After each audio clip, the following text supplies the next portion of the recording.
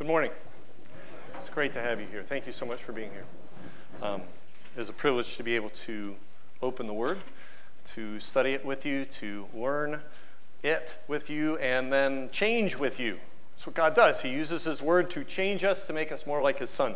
So we are looking forward to that.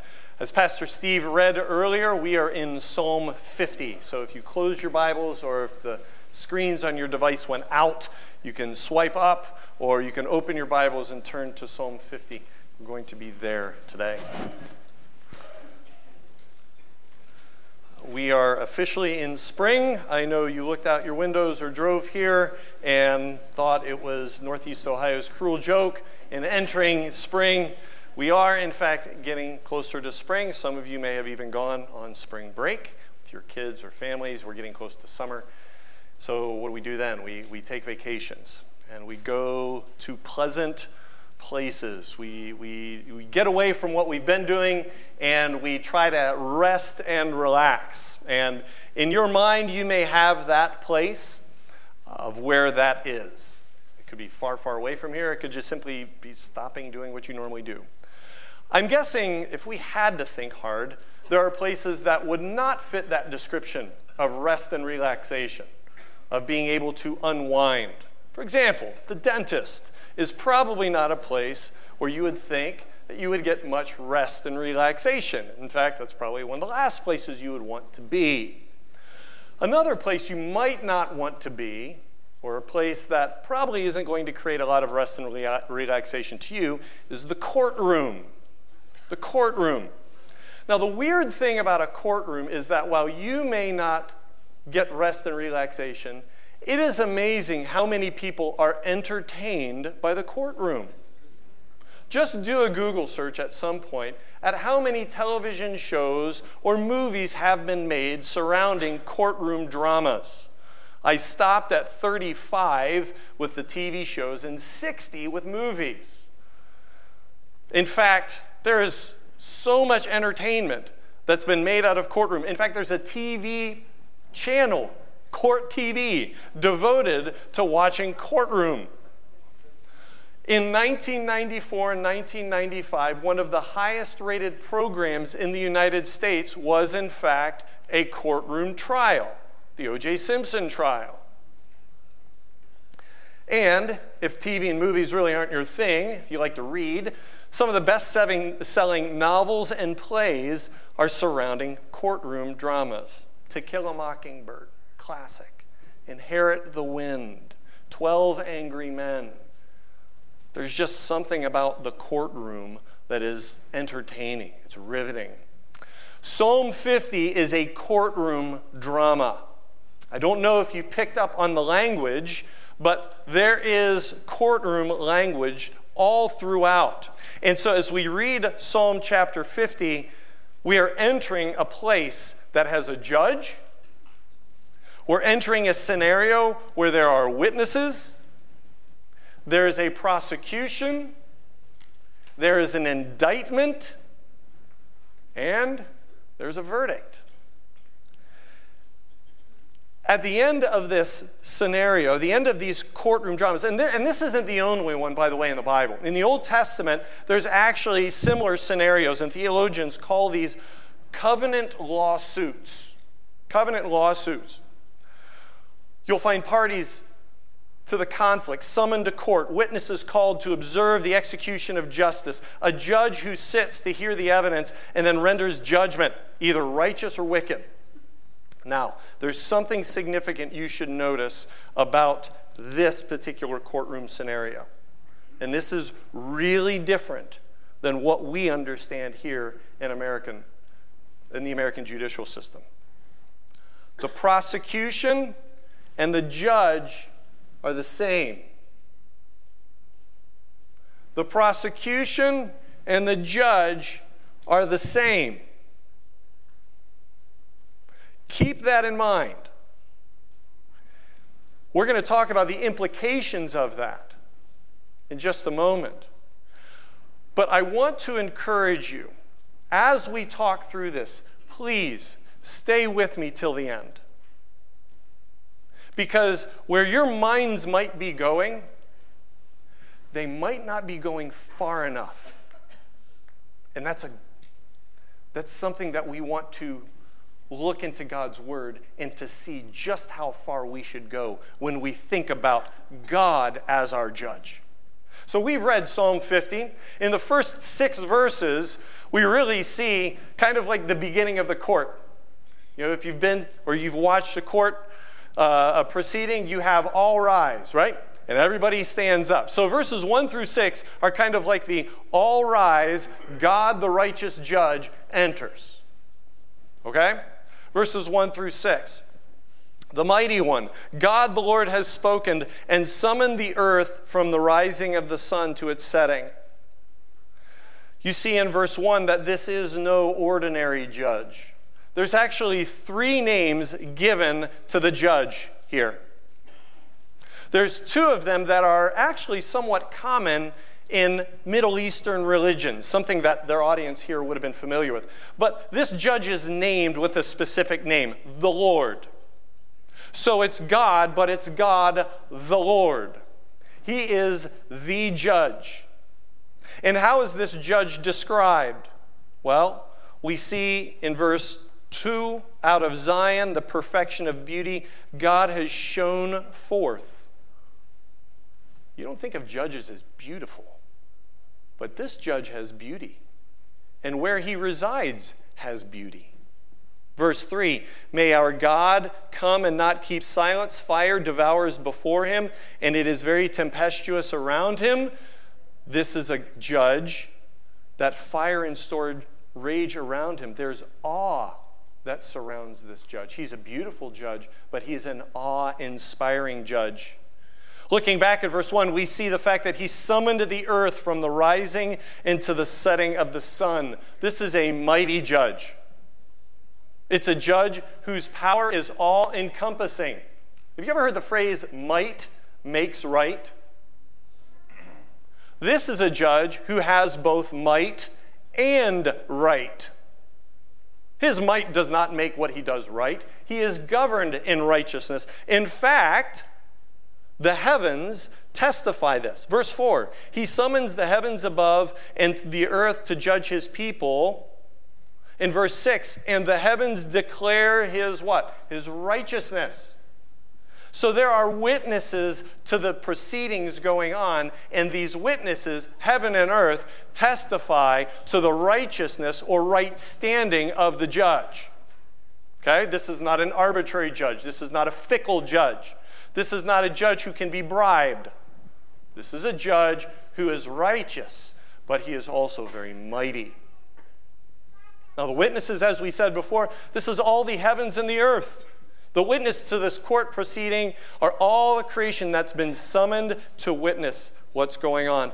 Now the defendant here is the nation of Israel. You see, all of earth has been invited to witness what's going on, but there's really one defendant, and that's the nation of Israel. Verse 5, gather my godly ones to me, those who have made a covenant with me by sacrifice. Now, in the past, we've discussed the covenant that Israel and God were joined in. And we really don't have time today to really dissect that covenant. But it was given at Sinai, Mount Sinai, through Moses. And really, it's the law and the Mosaic system of worship. Even though all creation is summoned, Israel alone is about to be indicted for their failure. Look at verse 7. Hear, O my people, and I will speak. O Israel, I will testify against you. Again, more judicial language. I will testify against you. I am God, your God. So we've set the stage for what's about to take place. Verse 6 makes it plain what's already been stated. God himself is judge. But also keep in mind what was said before. God is also the prosecutor. This is no court proceeding like you and I might be familiar with. We walk into a court and we want an unbiased judge. This is a judge who's making the accusation. Now, if that's the case, and it is, what's true? Well, first of all, any indictment, any accusation made against the defendant is going to be certain and not open for debate. When the prosecution speaks, that's it. You can have a defense, but the judge, he's not going to change his mind because he's the prosecutor. Second of all, and as you're thinking through this, the character of the judge and the prosecutor must be impeccable. If he's going to prosecute and judge at the same time, his character must be impeccable. But we have the witnesses of heaven and earth to show that he is righteous. Right? We already know this. His character is impeccable. Now let me say something, and I don't mean to be glib by it, but this is really the third implication. When the prosecution and the judge are the same. If you're indicted, this isn't really a theological term, but I think it's accurate. If you're indicted, you're toast. That's it. Now, we said here that Israel is being called to the court scene. Now, as you read, you may have seen that there's really two different groups within one covenant Israel. And I think that's appropriate. There's a group in verses 7 through 15, and then there's also a group in verses 16 through 21. I want to talk about these two groups. And I think we should look at these two groups differently, even though they're part of the same, what we would call covenant community. They're all under the same agreement. They're all bound in relationship to God. Yet there's two groups within one bigger group, okay? So that first group, I would call the misunderstood. The misunderstood. And the reason why I call them that isn't that the witnesses are misunderstanding them, it's that they themselves are misunderstood. And really, they misunderstand two very important things. The first thing they misunderstand is worship. Now, God calls them his people in verse 7. And he testifies against them, but he claims, first of all, that he is their God. So this is a judge who's saying, I am your God. I'm going to testify against you, but I am your God. He's going to testify against them, but he's not going to indict them for the practice of their worship. Look at verse 8. I do not reprove you, and your translation might be a little bit different. That word reprove is actually a legal term. It's one that means bring charges against you. In fact, your translation may say that. I do not bring charges against you for your sacrifices. And your burnt offerings are continually before me. You see, in verse 21, God says, these things you have done and I kept silence. You thought I was just like you. I will reprove you. Same word there. So he's making an indictment in verse 21, but he's not indicting them in verse 8, at least for their sacrifices. Now stay with me here, because this is so important to understand. Their sacrifices were being offered over and over and over and over again.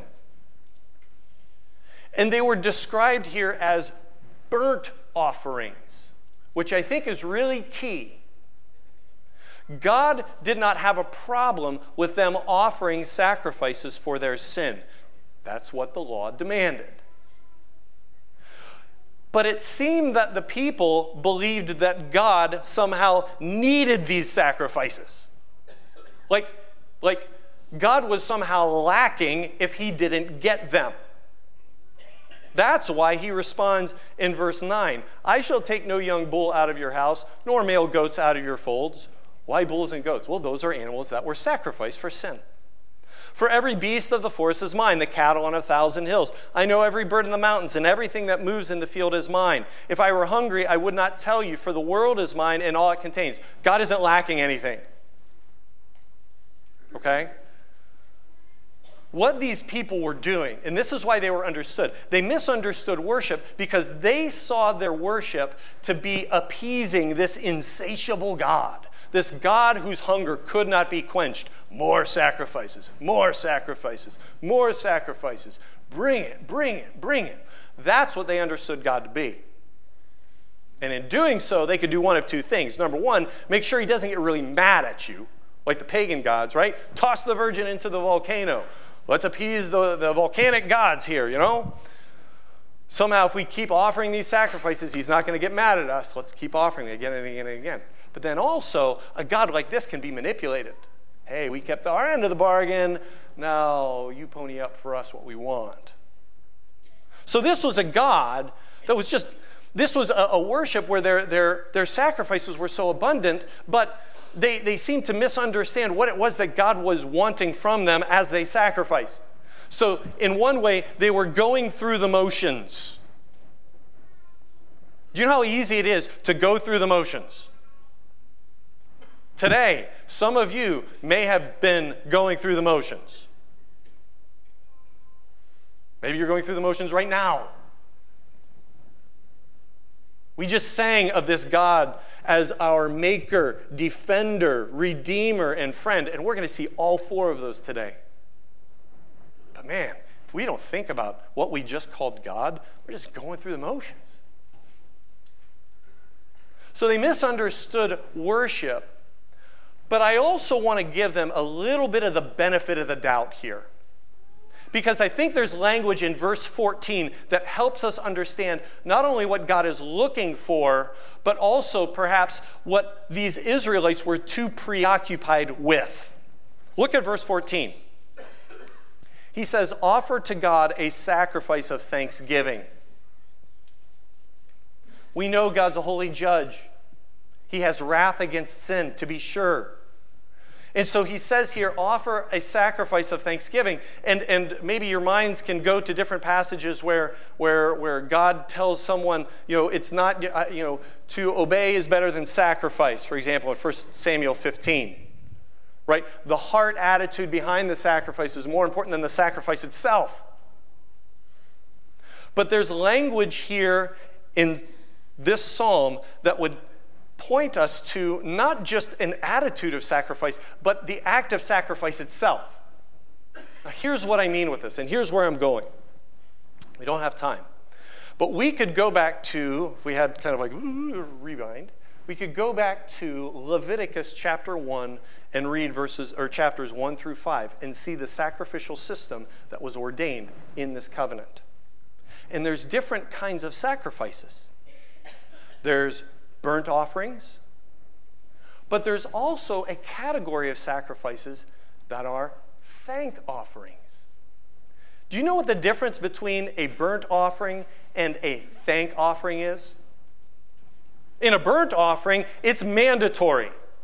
If you were in the covenant community, you must offer a burnt offering for your sin. A thank offering, however, was voluntary. It wasn't mandatory. A burnt offering was for the purpose of covering for sin. A thank offering was done out of gratitude for God's loving kindness. A burnt offering, man offers the sacrifice. He leaves it there. In a thank offering, the sacrificer actually consumes part of the sacrifice itself. It's a meal. Where when the sacrifice is given for thanks, it wasn't just that the priests took that offering, it's that they sat down and ate it together. They didn't do that with burnt offerings for sin. They did that with thank offerings. And in burnt offerings, man needs the sacrifice. He needs it.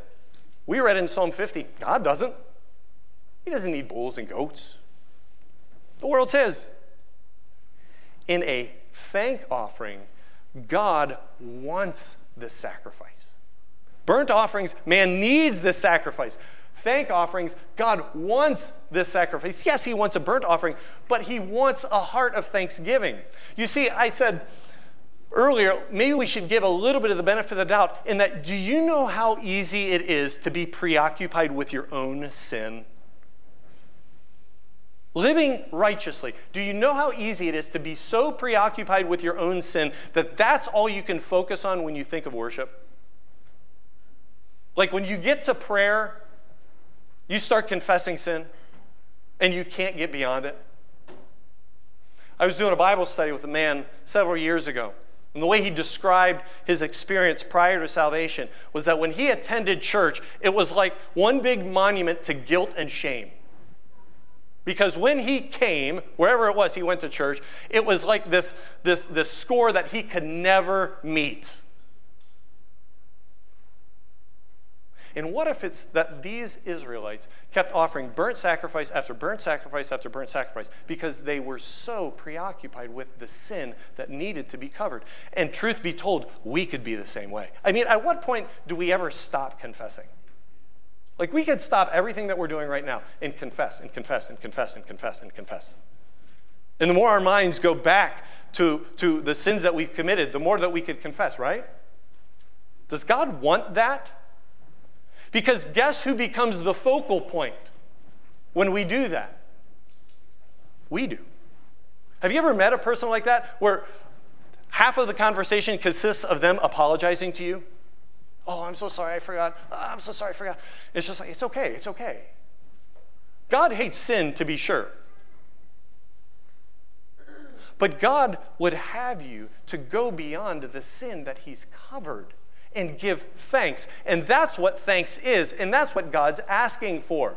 Does God want us to fixate on our sinfulness? Or would he have us go further than our need for the atonement, which is true, by celebrating who he is and all that we can thank him for? After all, he calls these people his people. And he says, I am God, your God. And so it was possible to become man-centered in the offering of sacrifices, where God would have his people look not just to their own sin, but also look to him as their God and give thanks. He's not just any God who demanded sacrifice. So in verse 14, what does he say? Offer to God a sacrifice of thanksgiving and pay your vows to the Most High. Call upon me in the day of trouble, and I shall rescue you, and you will honor me. Those who failed to thank God or failed to see him in a relationship with them would probably assume that it was God who wanted them into trouble to begin with. I mean, isn't that what we deserve when we sin? This is kind of like the Job philosophy that Pastor Tim's been working through. You know, this concept of Job, that bad things happen because you're sinful. So God's people, if they're in calamity, why would they call out to God? I mean, it was their sin that brought it on anyways, right? That's probably what God wants. And yet, God says, call out to me in the day of trouble, and what? I will rescue you. What judge does that? Think of that. Judge, prosecution, who's also offering rescue to the defendant.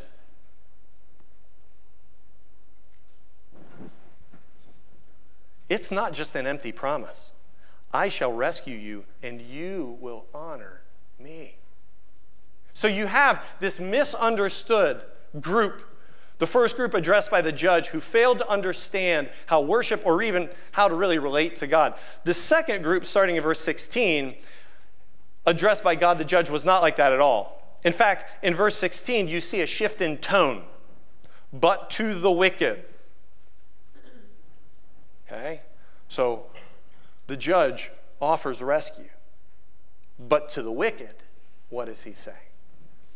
And these wicked here are those who rebelled against God. What were these wicked like? What were these wicked like? Well, first of all, they were worshipers.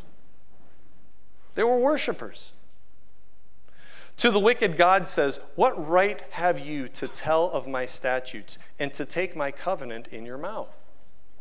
Who does that? Do the pagan Philistine hordes do that? Was that Goliath of Gath? Was that the witch of Endor? No. The covenant community does that. But there was a part of this covenant community that was wicked, that was rebellious, and yet looked just like everybody else. At least they did at worship time.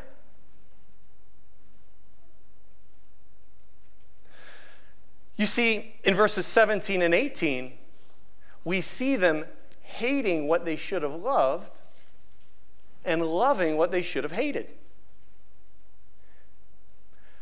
They worshiped with their mouths, but their affections and values were completely off.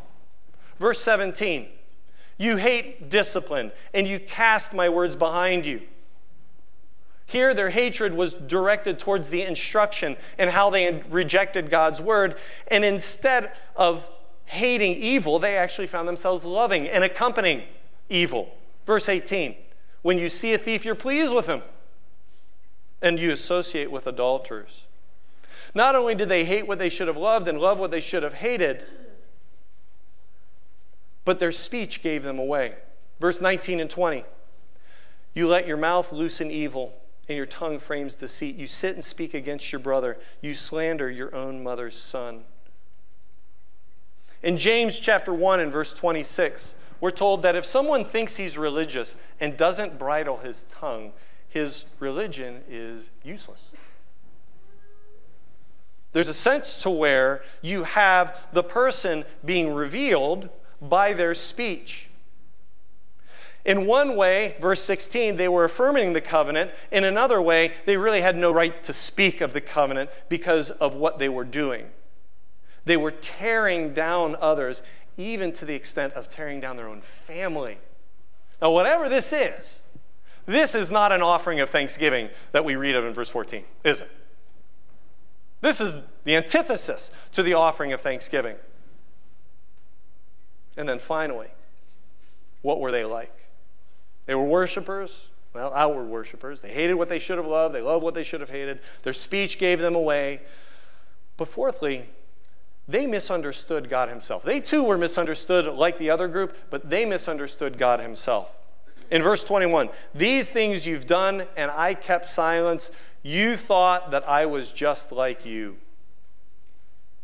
When I kept silent, you thought I was just like you. You know, there's some potent statements in this chapter, statements that really don't need much explanation just because they're so self-evident, and our brains understand really what's going on here. When God was silent, the wicked thought, he's just like me. You ever play that game Jenga? Okay, you know the Jenga, all those little pieces? Okay, what do you do with Jenga? You know, you poke out a piece, and the whole thing's supposed to be standing up after you poke out the piece, right? So you poke out a piece, everything's good. Poke out a piece, everything's good, right? You keep poking out those pieces, and pretty soon there's holes all over the thing. Man, that thing's still standing, right? You poke it out, it's all good. Poke it out, it's all good until, hopefully the other guy who's playing with you pokes out the wrong piece and kaboom, the whole thing comes down. This is what's going on here. In the morality statue or the morality tower, these Israelites who knew the covenant, who were testifying with their mouths, just poking out different ways where they could express their wickedness. You know what's funny about God? When God is silent, he allows people to see who they really are. He lets them alone. You know, that proverbial, the teacher has left the classroom. What are the students going to do? The teacher says, I'll be back in 15 minutes. First 10 are chaos. The last 5 are recovery, right? When God is silent towards our sin, please, may we never mistake that somehow he's winking at it, or he's too preoccupied with other serious matters on the planet, or somehow he's okay with it. He approves it. I mean, after all, we can say God bless you in the same breath as cursing someone. Morality, honoring godliness, godly living, is not this Jenga tower where you kind of push it to the limit. And then you get upset when the tower collapses and God somehow metes out judgment. You see, back in verse 3, what does God say? May our God come and not what? Keep silence. He's been quiet. He's allowed them to live in their sin. But the judge is here. Court is in session. And so, verse 21, I will indict you. I will bring charges before you and state the case in order before your eyes. You will see it. The prosecution is righteous, and it is the judge, and there is no debate. And so in verse 22, look what we're told. Now consider this, you who forget God. When we have this word forget, let's not mistake it as like, oh, I meant to get groceries, but I forgot to stop at the store. It's not that kind of forget, okay? This is those who willfully reject God. Consider this, you who forget God, or I will tear you into pieces, and there will be none to deliver. Tear you into pieces. That word is used elsewhere in the Bible to describe an animal tearing its prey to shreds. The judge is saying this. Stay with me. But I want us to look at something else. Not to change this message, but to give us a fuller understanding, I would say, of God the judge. Okay? So keep your finger here. Turn to Romans chapter 8.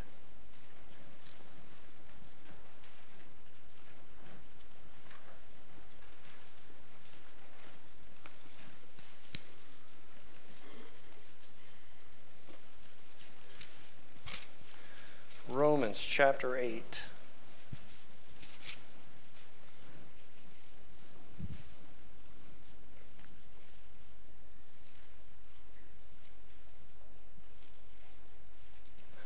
We're going to start in verse 28. Now, if this verse is familiar, don't turn your brain off, okay? Sometimes we hear a familiar version. I know this one is good. All right? Hold with me, especially as we look at the context. We're going to go till verse 34, right? And we know that God causes all things to work together for good to those who love God, to those who are called according to his purpose. For those whom he foreknew, he also predestined to become conformed to the image of his Son, so that he would be the firstborn among many brethren.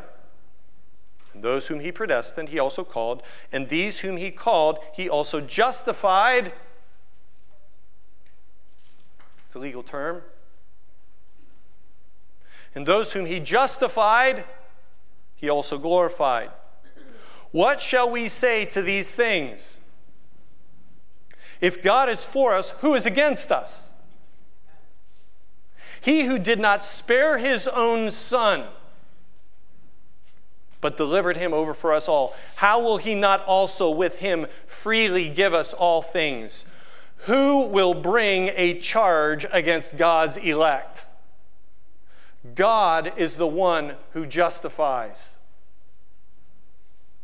And who is the one who condemns? Christ Jesus is he who died, yes, who was raised, who is at the right hand of God, who also intercedes for us. You see, God the judge is the prosecutor. But for those who have been justified, God the judge is on your side. If God is for us, who can be against us? Or if the judge is for you, who can be against you? He who did not spare his own son. We think of the language of Psalm 50, verse 21, right? Being torn to shreds. There was someone torn to shreds. And that's why the judge can be for the justified. If this language is too violent or too over the top, then consider what Christ suffered for you. He was torn to shreds for your sin and for mine. Who can bring a charge against God's elect? God is the one who justifies. I told you earlier, if the prosecution indicts you, you're toast. But what if the defense intercedes for you? And that defense is also God. Who is the one who condemns? Jesus, the second person of the Godhead, is your defense. He is the one that intercedes. In Psalm 50, we see God as prosecutor and judge, but in Romans 8, we see God as defense and judge. And so, as you have the certainty of God and prosecutor judging evil, you have the certainty of God and his defense, I should say, justifying, because that one has been declared righteous, and there is no debate. There's no debate. It's done. Now stop and think about yourself. I want to start here with the Christian. Do you think about yourself in the way that God thinks about you?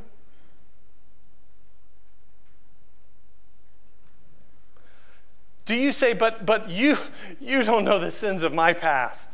You don't know the sins of my present. I hate them. I confess, but I will face this guilt for the rest of my life. And you can fill in the blank with all of your laundry list of sin. Who will bring a charge against God's elect? Are you more of a God than God? Does your indictment trump his justification?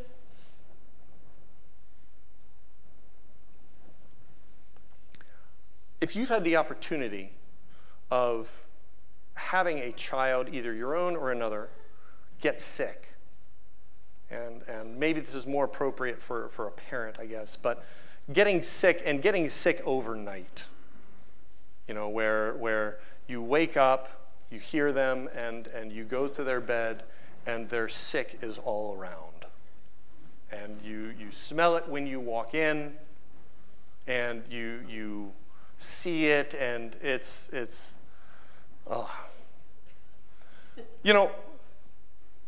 I would say that if you're repulsed by that, I think that's very natural, right? You don't want your kids sleeping in that, but at the same time, there is an element of pity and compassion that draws you to it. Why? Because you don't want them laying in their sick. Even if they're fast asleep, even if they're just like, oh, I don't want to wake them up. They're lying in their sickness. They're filth. And somehow we as Christians understand that God does that really well at the point of salvation. That he can take us in and cleanse us from all of our unrighteousness, and he can forgive us. But then all of the sins afterwards, after we've accepted Christ as Savior, that God just kind of stands there with a stiff arm, almost like a parent who says, ugh, you're sick, go in the bathroom and clean up, and then I'll take your temperature. That is not the God we serve. He hates sin. But there was someone who took God's wrath on himself for you. And he, the judge, declares you righteous. You've been justified.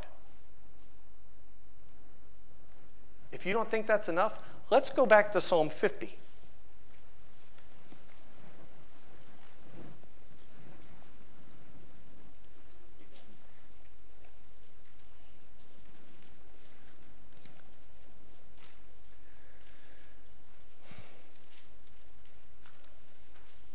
You're at Psalm 50? All right, look at the next psalm. Psalm 51. The heading I have on my Bible is A Contrite Sinner's Prayer for Pardon. For the choir director, a psalm of David when Nathan the prophet came to him after he'd gone into Bathsheba. What right does that man have to add to the nation's songbook about God? Murderer, adulterer, coward, liar, all of the above. And without the justification of God, David could anticipate being torn to pieces. And so, we see in verse 23, he who offers a sacrifice of thanksgiving honors me, and to him who orders his way aright, I show the salvation of God. Revisiting the two groups, right? Sacrifice of thanksgiving. That sounds an awful lot like group one. Those who misunderstood. But then him who orders his way right. That sounds an awful lot like group two. And if you're really careful, you could even say this sounds an awful lot like the fulfillment of the law. Love the Lord God with all your heart, soul, mind, and strength, and love your neighbor as yourself. A right way of living towards God, a right way of living towards one another.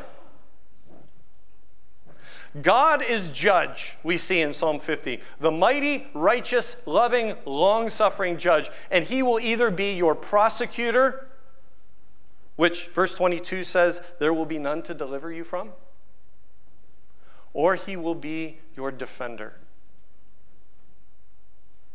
In short, if you don't take anything else away from this, your judge wants an ongoing relationship with you. And that is unlike any judge I know of. Your judge wants an ongoing relationship with you. Your God indicts you for your sin, but offers himself as the judge, as the saving solution, and invites you to turn to him in your day of trouble.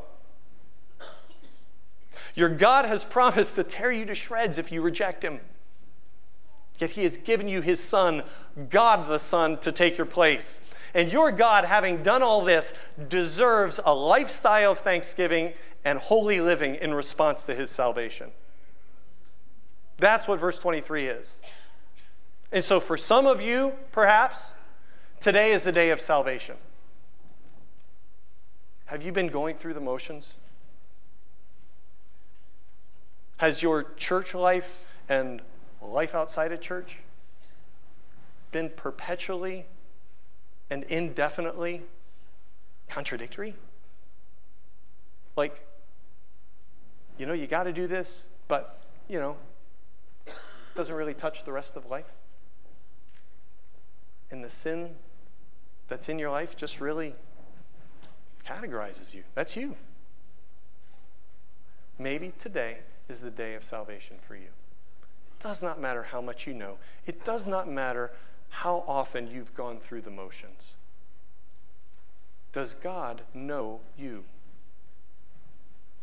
And for others, today is the day where you view yourself as he views you. If you are in Christ, you are justified. Now, Romans chapter 6 is very careful to make sure that we understand that having been justified by God, we do not have a blank check to sin how we want. Right? Where sin abounds, grace much more abounds, to be sure, at the end of Romans 5. But Romans 6 says, okay, what shall we say? Shall we continue in sin so that grace abounds that much more? I mean, hey, if I have God's grace even, to cover my sin, and even after I'm saved, my sin, God's grace covers that, can I just keep sinning more and more and more? And absolutely not. God forbid. Why? Because when God saves a person, he changes that person. There's a legal change. They are justified, but there's also a change in disposition and of value. That's sanctification. And by the way, if we could take one step further, today is the day that you view your spiritual family as God views you. This might step on toes. Who will bring a charge against the elect? How about you against your believing spouse? Do you bring a charge against them? How about against your believing parents or against your believing children? Would you bring a charge against those elect? You see, at times, it's easier to evaluate than it is to love.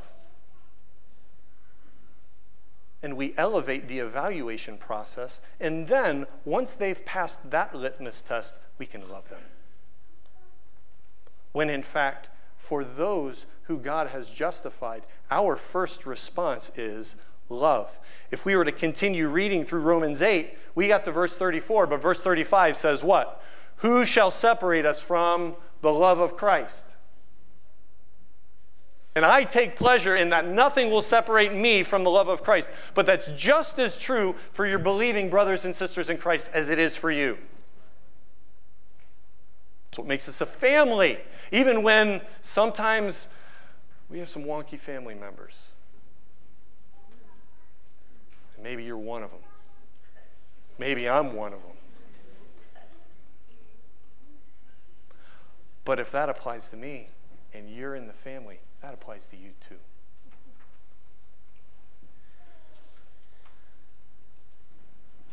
So, Psalm 50 could be the greatest news.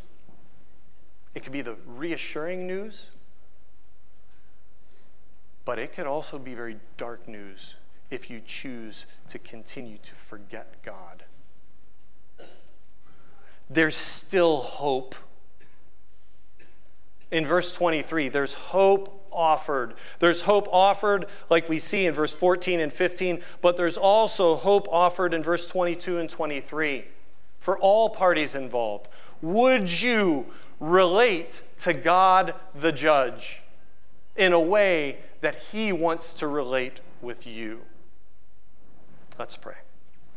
Father, we thank you. We thank you that you are judge. We sang earlier that we are frail children of dust and feeble as frail, but in you we trust and find you never to fail. Your mercies are so tender and they're how pure to the end, because you are our maker, our defender, our redeemer, and our friend. God, we love you. And it's through our Savior, Jesus Christ's name, we pray. Amen.